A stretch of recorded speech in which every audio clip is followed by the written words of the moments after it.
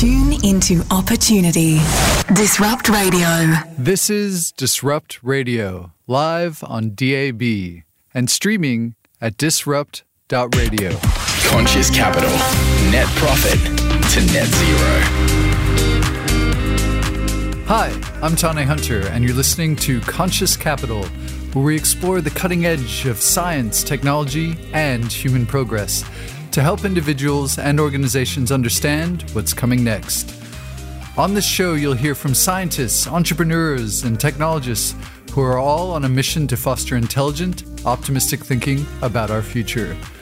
You'll learn that there are better ways of doing stuff in the 21st century and how you can be a part of creating and investing in a fair and sustainable future for all. There are more solutions than you ever thought possible, and more than one better ending to this global story that we all find ourselves in together right now. Hi, welcome to Conscious Capital. I'm Tane Hunter. My background is in cancer research, data science, and machine learning, what everyone's calling AI these days.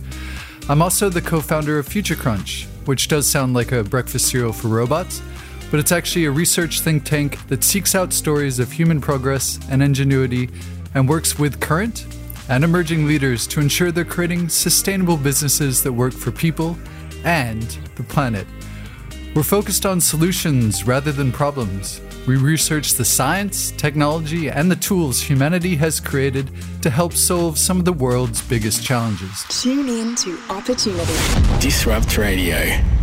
Now, I'm pretty excited because today we're going to dive into clean energy, how we can foster a cultural currency around climate change solutions, and how to get the money, the funding to drive change, and how we can make it in a fair and equitable way for everybody, leave no one behind.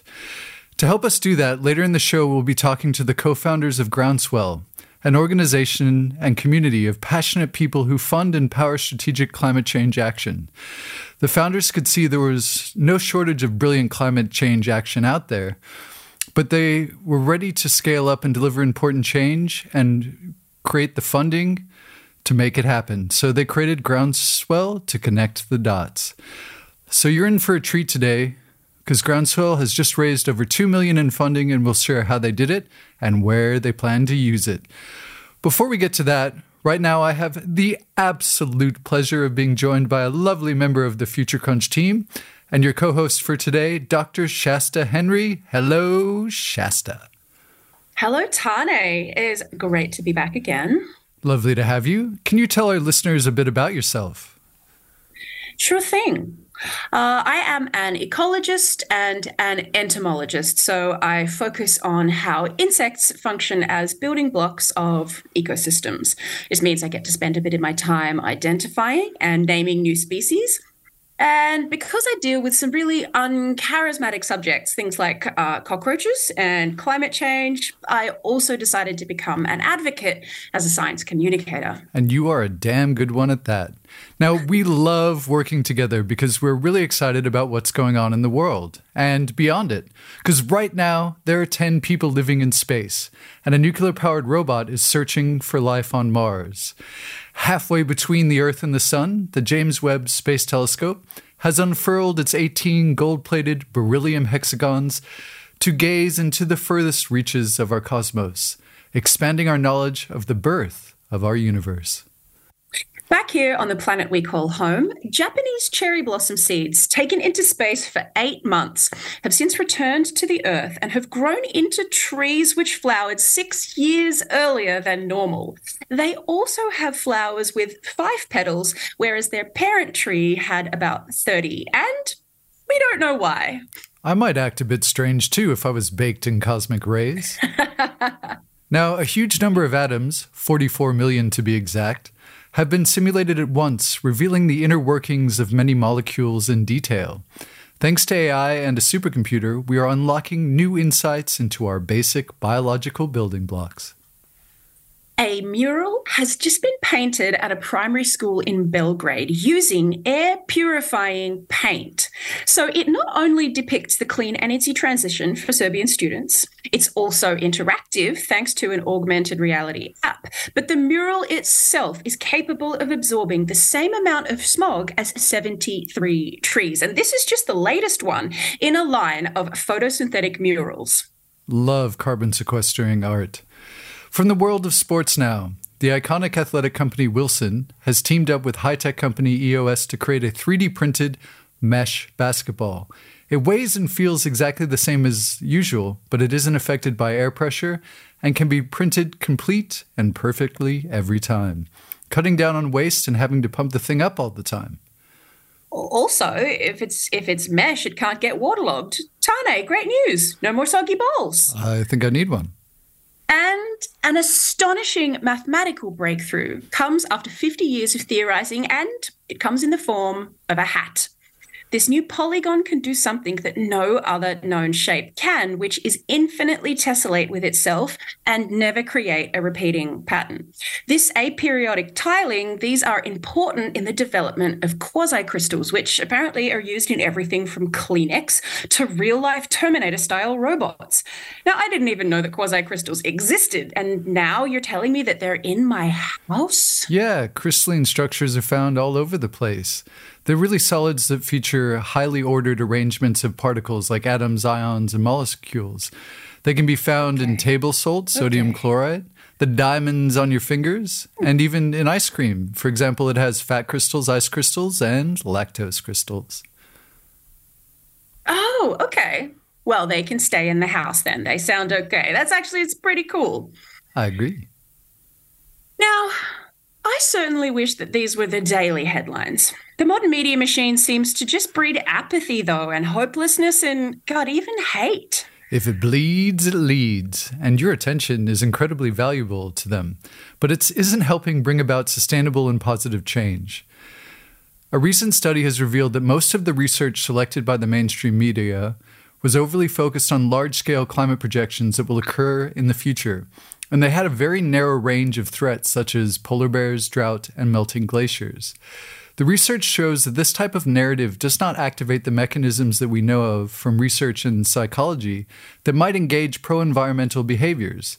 On the contrary, the media's selective choice of certain elements around climate change research has largely backfired, provoking denial and avoidance. So basically, their conclusion is that bad news doesn't motivate climate action. And keep in mind, listeners, pessimism is easy. You're never surprised or disappointed when things go wrong. By contrast, if we show how a better future can be built, we redraw the boundaries of what's possible, showing that there are better solutions out there and hopefully inspiring people to go be part of the change they wish to see in this world. Be the change you want to see in the world. That's effectively the whole premise of Future Crunch, right, Tane? To motivate people, get people feeling frisky. That's right, to restore balance to our information diets with a fire hose of positive news. And we keep it factually accurate, of course, and that's why we call it intelligent optimism. We believe that you deserve to feel as good as the evidence supports, which is why our commentary is full of our favorite accounts of remarkable human endeavors. Absolutely. The world is run by people who show up. So how are you going to show up? We hope to see you out there. Basically, if everything does go to shit, we're at the end of the world. It's a party. It's a gathering. Who do you want to spend your final hours with? Are you going to be out on the dance floor with people who showed up and gave it their all, having conversations like, awesome try, I loved what you did there, bummer it didn't go to plan? Or are you going to be sitting on the sidelines with the cynics who did nothing? They sat back. They're going to be saying like, I told you so. See, it couldn't be done. We want to see you on the dance floor. All right, so let's do this, Shasta. Let's get some people on that dance floor. Let's start sharing some good news. Okay, So in 2013, the 11 countries of the World Health Organization's Southeast Asia region, they adopted a goal to control rubella by 2020, and they made incredible progress. Routine coverage of the rubella vaccine increased from 12% in 2013 up to 86% in 2021, and now 515 million people have been vaccinated. Rubella incidence decreased by 80%. That's down from 5.5 to 1.1 cases per million. The Maldives and Sri Lanka achieved elimination, no more rubella. And Bhutan, North Korea, and Timor-Leste have all stopped endemic transitions. That means they've still got cases, but they haven't been contracted or spread inside those countries. And that's been sustained for the last 36 months. That's sick. Maybe you mean not sick? That's not sick. Yay. And this is important because rubella can be a nasty one to get. It's a viral illness that causes a skin rash and joint pain. While most people get infected, the symptoms are mild. It can have catastrophic consequences for unborn babies. If a pregnant woman contracts rubella, her baby is at risk of far more severe complications. So I think we can all agree this is a good one to get rid of. Mm-hmm. In more public health news, Belarus, Kyrgyzstan, Turkmenistan, and Uzbekistan have reached their targets on hepatitis B control. Good on you, Stans. Yes, indeed. And they are joining 5 other countries in Europe that have done the same in the last 2 years, bringing the continent a step closer to achieving the ultimate goal of eliminating viral hepatitis as a public health threat by 2030. All right, what else is getting you hopeful, Shasta? Okay, so Japan has recently raised the age of consent from 13, this was the lowest amongst developed nations, up to 16. They have also introduced far stricter laws against sex crimes, things like expanding scenarios under which rape prosecutions can be made, including for victims who were frightened under the influence of alcohol or drugs, and including cases of perpetrators taking advantage of social status. That sounds really crucial in a really socially stratified country like Japan. For sure. And similarly, Kenya has made some incredible strides in reducing their teen pregnancy rates, fallen by more than half over the last 4 years. You see, in 2018, healthcare facilities recorded a total of almost 500,000 pregnant teenagers in Kenya. By 2022, that number had fallen by 50%. This is a big deal. Until recently, Kenya had the 3rd highest rate of teen pregnancy in the whole world. Ooh, I've got a good story that involves Kenya too. Okay, cool. A new report by the Rights and Resources Initiative has found that land legally owned by indigenous communities increased by nearly 103 billion hectares. That's an area the size of Egypt between 2015 and 2020. The report analyzed 73 countries and highlighted Kenya and Liberia as making the most significant gains. Another great example is indigenous communities have taken ownership of the Tama Wildlife Reserve in southwestern Ethiopia, making it the largest community conservation area in the country. Spanning 197,000 hectares, the reserve is a vital corridor between 2 national parks and home to diverse wildlife, including Somali giraffes, African elephants, and the black-winged lovebird. Ooh, love a good black-winged lovebird. Will you be my black-winged loved bird, Kane? Not on the radio. All right, Shasta, hit me with another goodie. I love this. Okay, so there's a group of women, or should I say queens, in Mexico City. They have saved around 510 beehives from extermination, which is what happens if they're reported to the local authorities. Each of these hives has about 80,000 bees inside of it. Now, this grassroots project is addressing the dual issue of honeybee decline due to pesticides out where they are needed in croplands, and also of honeybees acting as an invasive pest species by building hives in natural tree hollows or in city infrastructure. This disrupts native animals and city dwellers alike. Now, this level of effort is not surprising, as bees were actually tended by the Mayans religiously. They believed that honey of the native stingless bees was a gift from the gods. So I'm glad to be able to report that there is also a bee king in Mexico who has saved over 100 hives of endangered stingless bees from extermination. He also moves them from the city, where people mistake them for stinging bees, and migrates them back out into native forest. And that's where they belong, as a crucial part of the biodiversity and also cultural continuity. You know, I also learned that stingless bee honey has heaps of testable medicinal properties. Well, could you say this is the bee's knees, Shasta? I would say that this is the wasp's nipples, Tane. It is a full set of erogenous zones for an entire kingdom of invertebrates. Put your proboscis back in your pants, Shasta.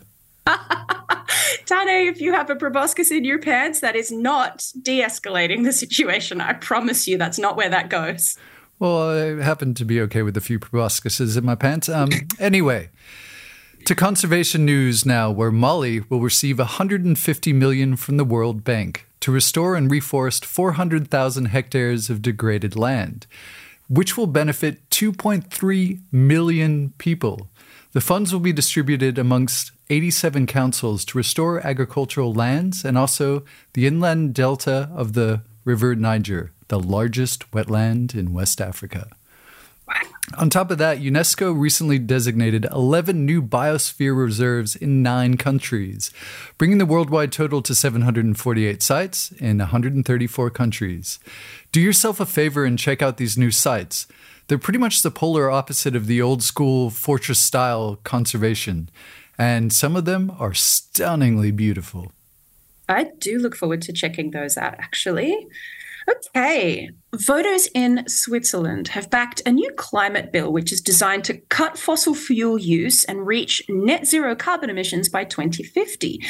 The law will require a move away from dependence on imported oil and gas towards the use of renewable sources. And similarly, Spain is on track to generate more than half of its power from renewables this year.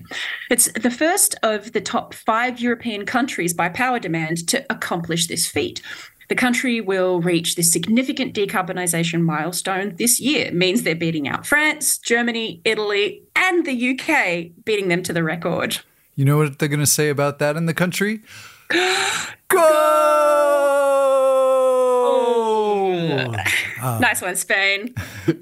In related news, the Philippines has unveiled plans to start constructing the largest solar farm on planet Earth, a 4-gigawatt monster, almost twice the size of the current record holder in India.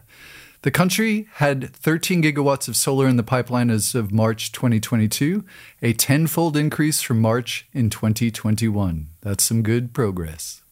And the money just keeps on coming. The US Department of Energy is lending $9.2 billion to American and South Korean car companies for the construction of 3 battery factories in Kentucky and Tennessee. This is a move designed to displace over 1.7 billion litres of petrol just in 1 year. The battery arms race is truly in full swing. Japan is raising its support for batteries to up to $2.2 billion, pledging nearly $1 billion in subsidies for Toyota and other manufacturers. As the international competition for storage batteries is intensifying, the competition for capital investment is also becoming more intense. Electric vehicle sales soared more than 75% year over year in the first quarter of 2023 in the United States, helping it surpass Germany to become the world's second largest EV market. In the European Union, EV sales jumped by 71% year over year this May, and Tesla has more than doubled sales in the year to date. The structural shift to electric vehicles is coming, and faster than anyone predicted. It represents the biggest change in mass-scale transportation since cars replaced horses. What happens when hardly anyone needs gasoline anymore? Well, one answer is that gas stations and their leaky, toxic underground storage tanks disappear from our world. And, well, we think that's good news for everybody. Absolutely. Now we're getting down to business. We're focusing today on funding and community engagement for climate action. And finally, got one big one to bring us into the headspace of today's interview. It's got a lobby, it's got anarchists, there's protests, even a union. So on the last couple of episodes, we've talked quite a lot about electric vehicles. Charging stations. And batteries. Even super batteries. But you know, Tane, what's greener than a Tesla with an Uber battery being supercharged by the sun? An ape riding a bicycle. Dutch people own more bicycles per capita than any other place in the world, and the country has more than 32,000 kilometers of dedicated cycling paths. Now, my first job was being mountain biking, being a cyclist, so I fully love their infrastructure. The success of cycling in the Netherlands, though, didn't magically emerge from Dutch culture. It was designed. And now international policymakers make pilgrimages to the Netherlands to learn how to create good bike infrastructure. So how did they pull that off? Admittedly, the Netherlands is as flat as a pancake and has fine weather for quite a lot of the year. So biking has always been popular.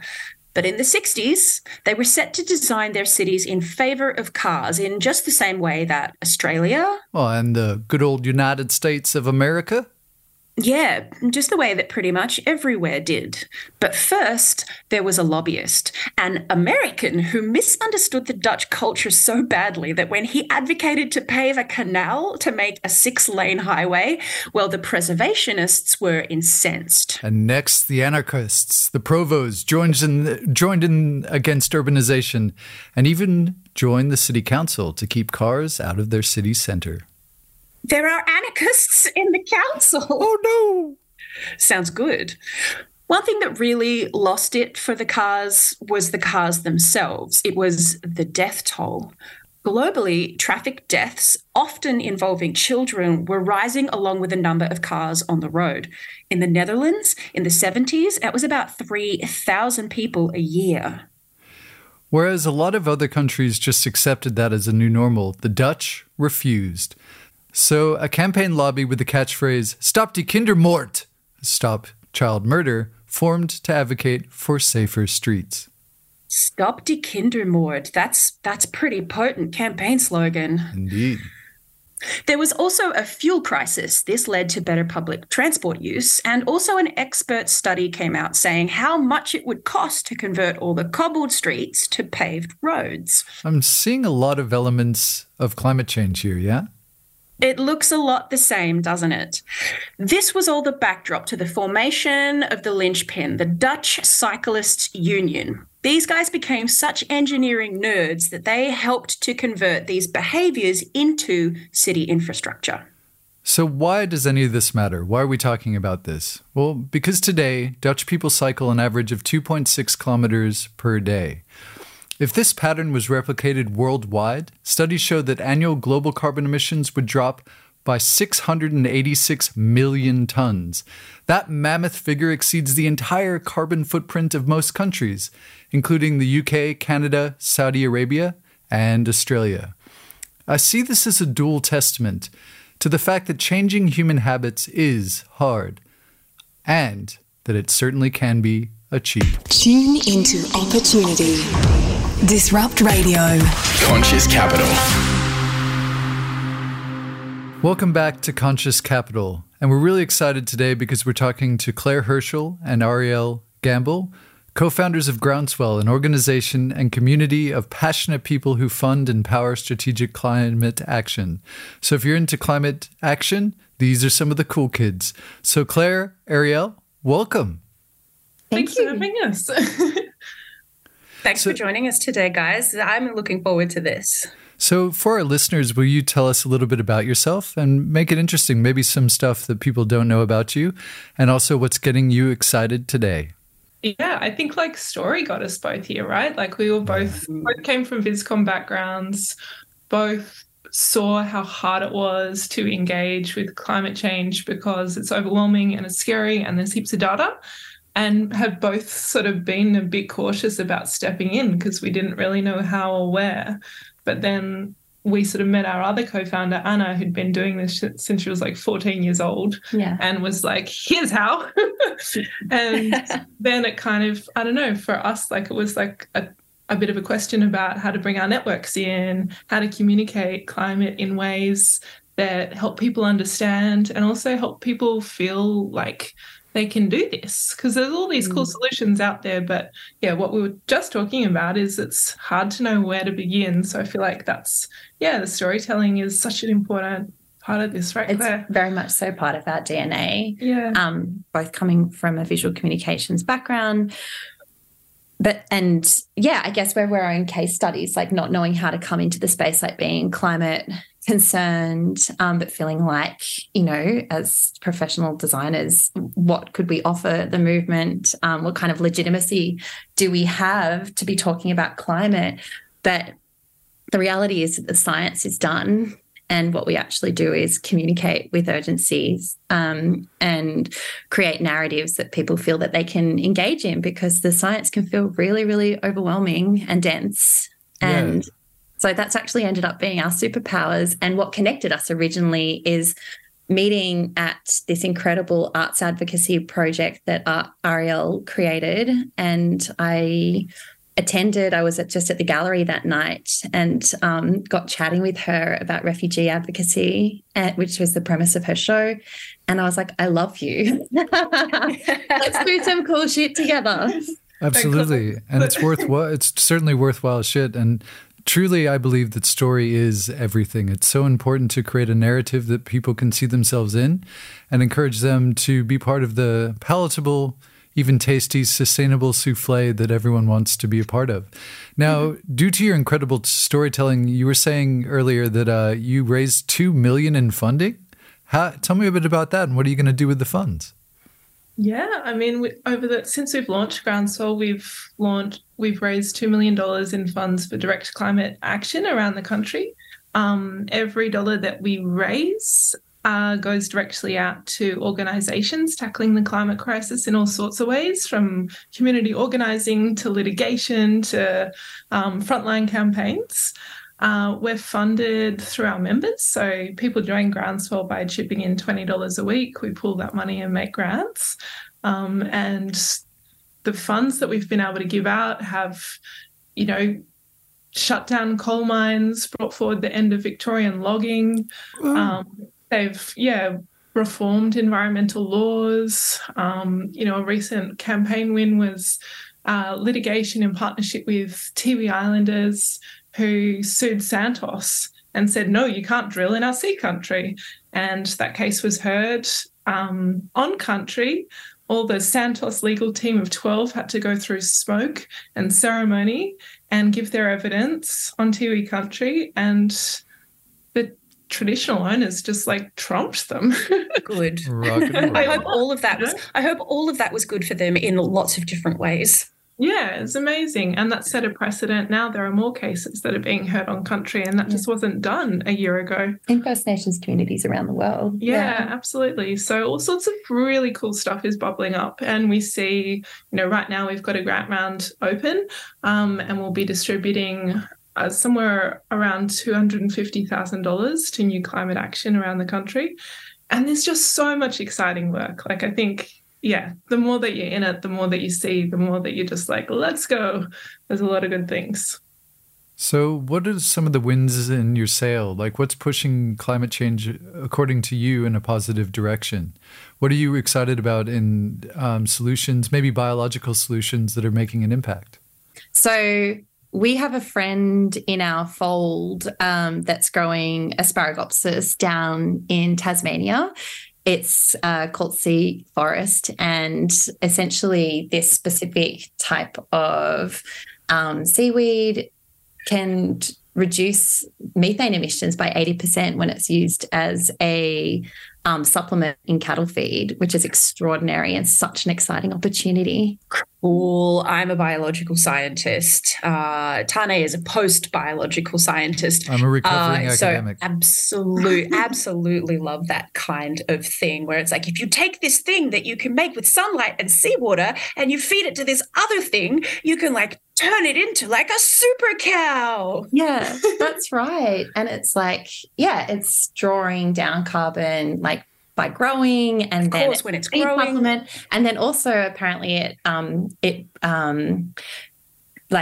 heightens productivity. I don't know how you measure the productivity of the actual beef that you're eating, but yeah, it's more dense, more nutrient, all the good things. Yeah, I think the speed at which they grow, the body mass that they manage to put on, things like that. I've looked at things with dung beetles. Dung beetles clear away. They're another one of these great, like, unexpected sort of carbon sequestration, capturing things. The dung beetles, of course, draw the manure down. That fertilizes the grass. That means that the cows have got better grass that doesn't have cow shit on top of it to graze on. So dung beetles make better beef. Oh my gosh, that's amazing. It reminds me of the reason why the beach sand is wet, because the seaweed.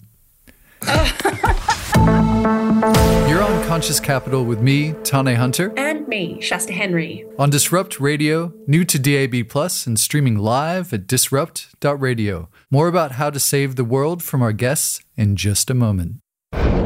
Groundswell, you got me thinking, we were talking about the necessity of making climate action accessible, because people are people, and we need to find a way in and actions that fit into lives that are already complex, and to ways of like turning this really big problem into manageable problems.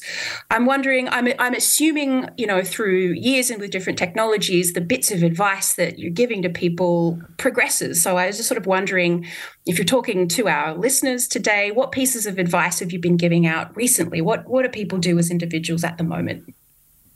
I think that's a really interesting framing of it, because I think where we're at in climate change and climate action now, we really need large-scale systems change to turn things around, right?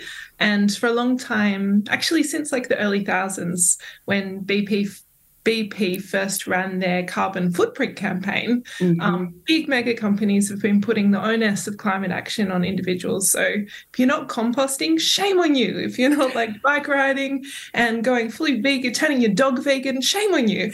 You're a problem. And like, you disgusting human individual. And like, fair, in the global north, we have a really outsized carbon footprint, and we use more resources than anybody in the global south, times a gazillion. But basically there's 100 companies in the world that are responsible for 71% of all carbon emissions. And in tackling the climate crisis, we need to tackle the system, and that requires political engagement. So what we say to people when they're wanting to make an impact on climate is get collective action through advocacy, campaigning, litigation, organising is what we need to create the political, corporate and social will to transform. And we've got all these amazing solutions, right? Like, we've got amazing solutions in agriculture, we've got amazing solutions in energy, we've got amazing solutions in transport. They're ready to go, but around the world, governments have been held back.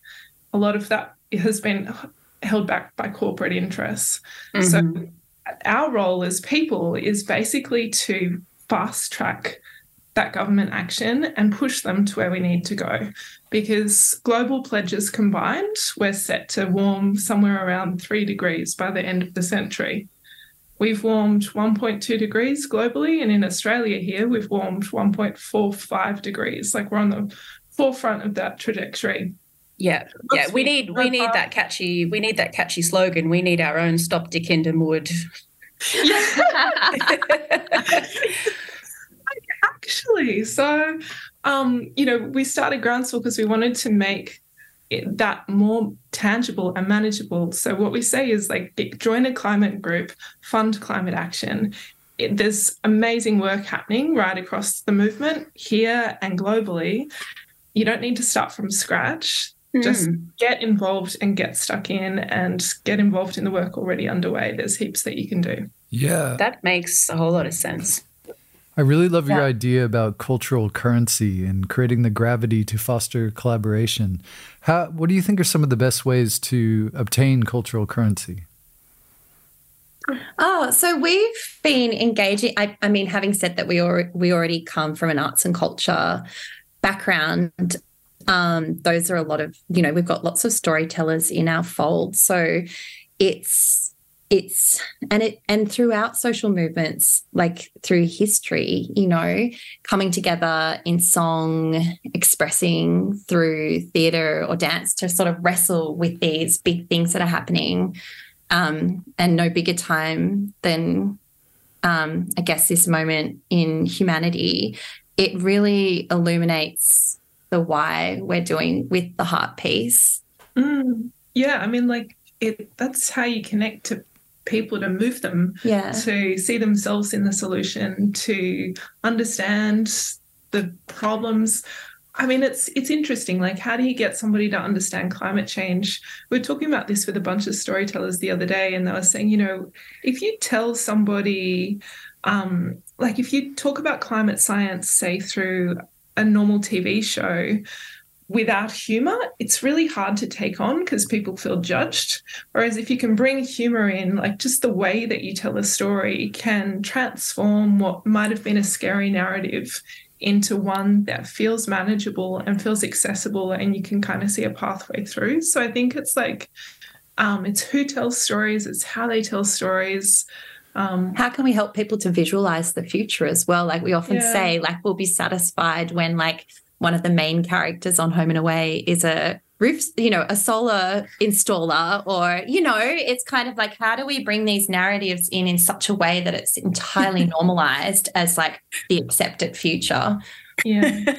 We've got a Sparky and a Chippy and a solar panel roof installer. Correct. Yeah. Yes. Yeah. And I think like we've been up against a pretty major disinformation large campaign run by the fossil fuel industry since the 80s. Like since the 80s, they started investing they actually hired the PR team of the tobacco industry to give them social license to keep on polluting.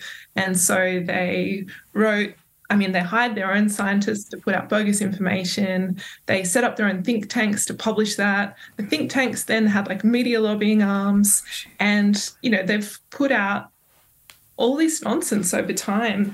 And so like there's a big legacy of stories that we need to unpack. And when I look at this country and the stories that the mining lobby continue to tell, they've really hijacked the Australian identity.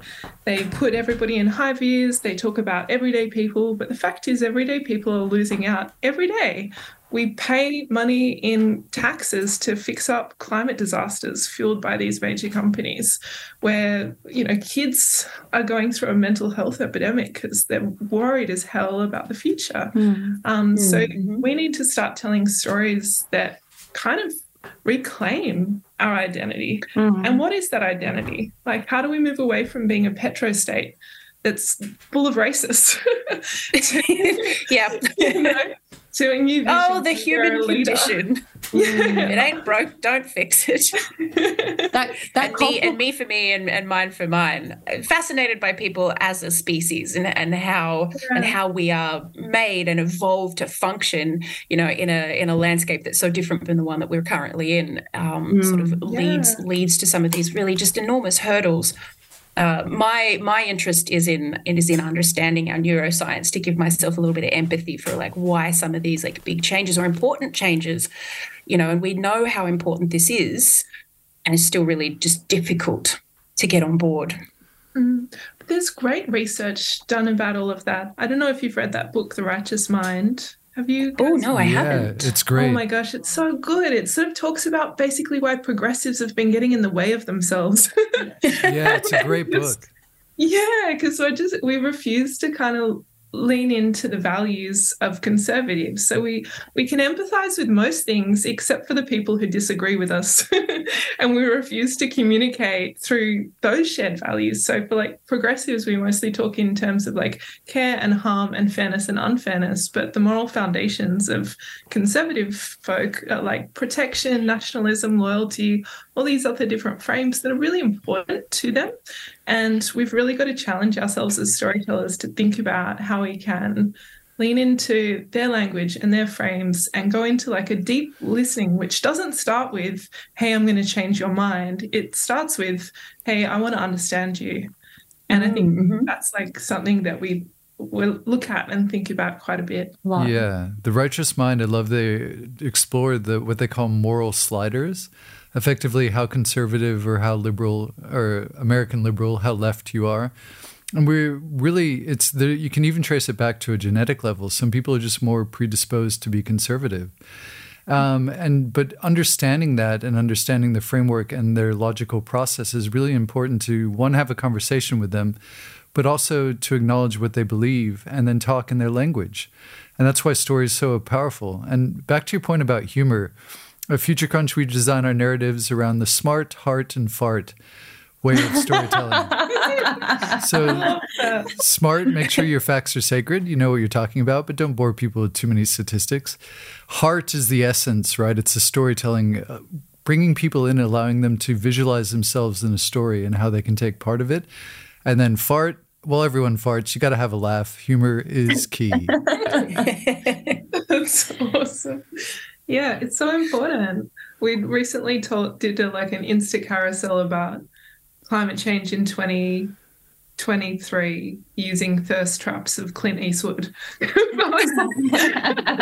Who's our market? Obviously. How's it going? How's it going with the audience? Good. We just try and have fun with it. Like, you can't talk to people in doom and gloom every day of the year. You know, there are moments where we have to be really serious and show up in all of that. But I don't know, I think it's keeping the conversation going and finding ways to kind of keep, acknowledge that you're sharing a truth in understanding of the climate reality that we're in, but finding moments of light too. Yeah. It's so important to have that light to sustain, because like it's an emergency, but it's also a long time. This is a generational struggle, right?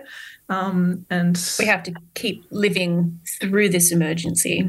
Yeah, and like doing the work, I just have to laugh. I want like grumpy cats in my daily comps so that I don't freak out. Yeah, exactly. Yeah. And you really have to inspire people to not be like, oh, we're screwed, there's nothing we can do. But it's more like thinking about it like a car crash. You want to mitigate it. You don't want to hit the wall at 1,000 kilometers an hour and not be able to walk away. You want to have, a 30 kilometer hour crash where you probably need some medical attention, but you're going to survive. Yeah. And that is the reality. We are going to crash, but it's just how badly. But that gives us a lot of power actually in this moment. It does. Yeah. Like we were talking about this earlier. We haven't had this much concentrated power at a moment in time, and the next generation won't get this chance to make the choices that can create, can spell the difference between safety and danger in such big ways, between a future with no koalas or a future with koalas, a future with food security or not. And before, like, there's never been such a pressing finite urgency. So it's a big time that we're in, but it's a small time that we're in. And all of our choices just have that much more outsized impact, right? Yeah. And so let's adorn seaweed seatbelts and get our airbags full of beautiful oxygen-producing algae. And put the cow in the back. We're ready to roll. I think they'd be utterly over the moon about it. Let's go. Talking about regulation, maybe not the funnest topic about climate change, but how do you approach regulation, and how do you either navigate or sideswipe them, go around them, or how do you directly deal with them? What's your feeling on regulators? Do you trust them? No, they need massive accountability. We need to force them to do a whole lot more, and then we need to keep high visibility on them while they do it. There's lots of factors at play when we talk about like representative democracy. And it's not just citizens that are being represented, it's corporations and business influencers who can afford to have lobbyists in Parliament every day of the week. You know, the environment movement can't afford that. No. Instead, like, it's grassroots citizens and organizations who need to keep the pressure on. And that work needs funding too, and that's what we try and do. So yeah, like I think we need to understand being a citizen as being a very participatory thing. Like, democracy is only going to be as good as how much we show up in it and for it. So we really, you know, we've all got a lot of agency in that. Politicians will only ever aim as high as their citizens demand. Absolutely. Yeah, and I believe we are truly citizens of the world, and our effects have a global impact. And so that with great responsibility, well, great power comes great responsibilities. So regulate yourself, people. Love it. All right, well, we're running out of time and we need to conclude this interview, but give us some final thoughts, because it has been absolutely lovely to chat with you, and I could chat with you all day, but give us some final tidbits of hope and ways that people can reach out and be part of this fair and sustainable change. Sure. I mean, what gives us hope, I think, is all the great people that we get to do this work alongside. You know, there's so many amazing people and organizations leaning in and, like, truly inspiring people thinking about really innovative ways to take us all forward when it comes to climate. So I think for us, it's the people. That's the hope piece, right? And then, you know, what I've found really beautiful coming to the climate movement was, you know, I came as a graphic designer and I was like, what the heck can I bring? Oh my God, and I don't know anything and I've got so much to learn. But I was welcomed incredibly by Claire and by our other co-founder, Anna, and so many other people who've just been so generous with time and knowledge. And we all try and pass that on and carry that forward. And we've been able to welcome so many people into this and to see people like athletes coming in, lawyers coming in, teachers coming in, all sorts of different folks from different, you know, farmers, doctors, whatever. It's a really cool thing. And we really need all the people. That's right. I mean, climate change is going to affect each and every one of us, not equally, but it will affect every single one of us. And so we need every single one of us to participate in climate action to make that change. And, you know, not everybody can leave their day jobs and commit their lives to it the way that Ariella and I have, but that's also precisely why we set up Groundswell, to make it, you know, to be the welcome mat for climate, to profile all the ways that you can get amongst it. Climate action, and, you know, from $20 a week, you can fund these incredible people that are doing all the hard work and making the very necessary, tangible change. You're kind of proving the truth. We had a sort of an adage earlier in the show. This is effectively that the world is run by the people who turn up. And so that you can put down that sense of imposter syndrome. It was like, what do you have to bring to the space? Yourself, by the sounds of things. Like, yourselves is enough. History is made by people who show up with their heads and their hearts and their hands. And that's what you're doing. That's what we're all doing. That's what gives us hope and you know, is that light to get us through it. And a couple of farts along the way. Yeah. Always. Yeah. But less cow farts. Because we, you know, because of the seaweed. Yeah, methane issue, my friend. Yeah. Yes, seaweed farts, everyone. Well, thank you, Claire and Arielle. Seaweed farts only. Yeah. 100%. Thank you for joining us. There's the new T-shirt. It's not quite Halt die Kindermord, but seaweed farts only zone. Well, thank you for creating Groundswell and making a place for artists, even science nerds. Everyone can be a part of this. And thank you for your part in making a better world for all. If you're interested in getting in contact with them, check out the Groundswell website. They have a bunch of cool initiatives for $20 a week, I believe, that you can get involved. You guys are some of the cool kids around helping with climate action, so please keep up your amazing work. And thank you, Claire and Arielle, so much for joining us today. Thank you for Thanks so much for having us. Appreciate it. Thanks, Shasta, for joining me today. Always such a pleasure. Any final words? Yeah, it's all got me thinking. People might have heard it said that the world will not be saved by the few perfect bicycle riding vegans. But as we've seen, it might be saved by 17 million Dutch on bikes. And in bright orange.